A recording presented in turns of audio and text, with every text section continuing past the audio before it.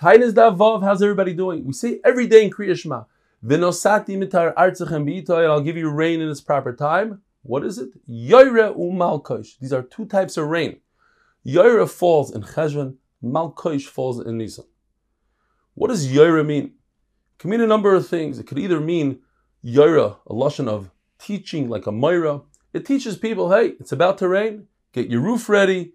Get your fruit out of the open. Bring them inside. Take care of business. It could also be a lashon of teaching.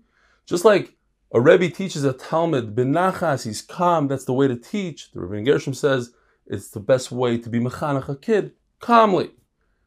So too, this rain comes down calmly. It could also mean rava. It's a lashon of being saturated. It saturates the field. And just like yoira, as we learned yesterday, is a lashon of bracha in the pasuk of yoyel, so too, malkosh, which comes right next to it, yoira or malkosh, they're both a bracha. What does malkosh mean? It could be a lashon of mal kashus, to take a milah to cut off the hardening of Klal Yisrael. Or it can mean to fill the wheat. It could also mean that it comes down on, the rain comes down on the wheat. Now, there's something called a Revi'ah Rishona, the first rain, which actually is 3 short rains. And the dates given in the Gemara, and there's a 3-way machlokes within these 5 dates. But they're all within the 5 dates. And the way the machlokes works is, when does it start? Once we know the date that it starts, we take 3 of those dates.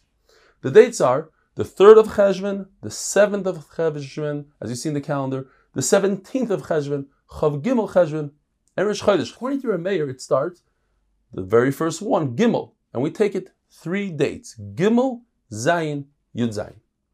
According to Rabbi Yehuda, it starts on the 2nd date, the 7th, Zayin Cheshvan, and we take 3 dates from there, Zayin, Yud Zayin, Chav Gimel. These are the 3 rains, Zayin, Yud Zayin, Chav Gimel.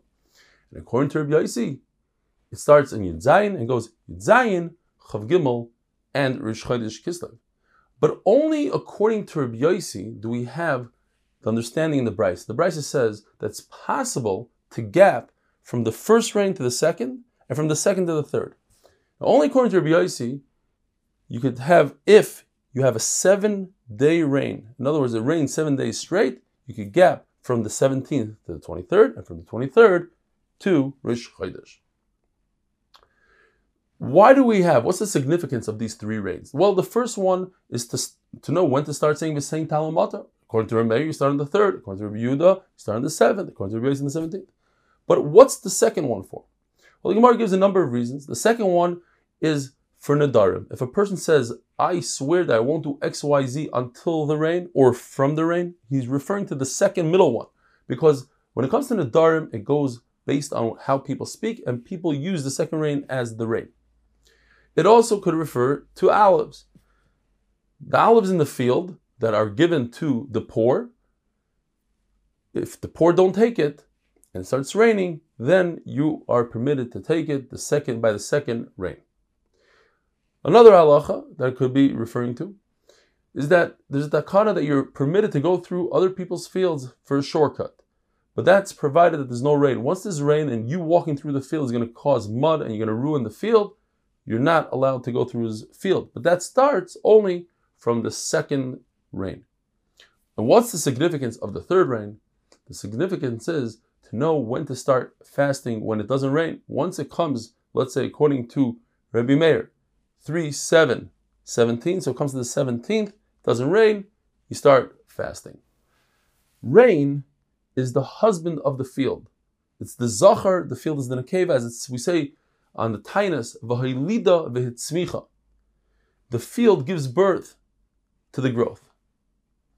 If it rained in the first rain 1 tefach, then you don't fast any longer. If the second rain was enough to make like mud that you could close a barrel with it, then it's no longer a curse of v'atzares hashamayim.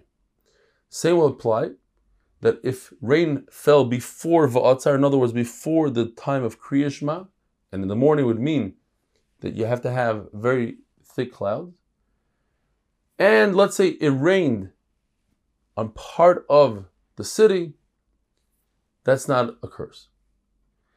Now, you make a bracha when you see rain, but it has to be like a chassan going towards a kala. One pshat in Rashi is that there's so much water on the ground that when there's a drop of rain, another one pops up towards that drop.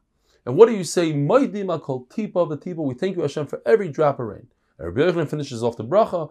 Ilu filu malei shir kayam v'lo yazavunu chasadecha. And he finishes off with the bracha Baruch Roiv Haidais. Most of the Haidais. According to Rav, you say Kela Haidais. And according to Rav Papa, you say both Kela Haidais and Roiv Haidais. If it started raining in the beginning of the year, a proper rain, then it's very good for Teves, Chodesh Teves, to be without rain at all, like Al Amana, without rain. Because then Talmidei Chachamim don't have to worry about the mud, and they could get to the Beis Medrash, and that mud is not going to adhere to the crop and ruin the crop. Have a wonderful day.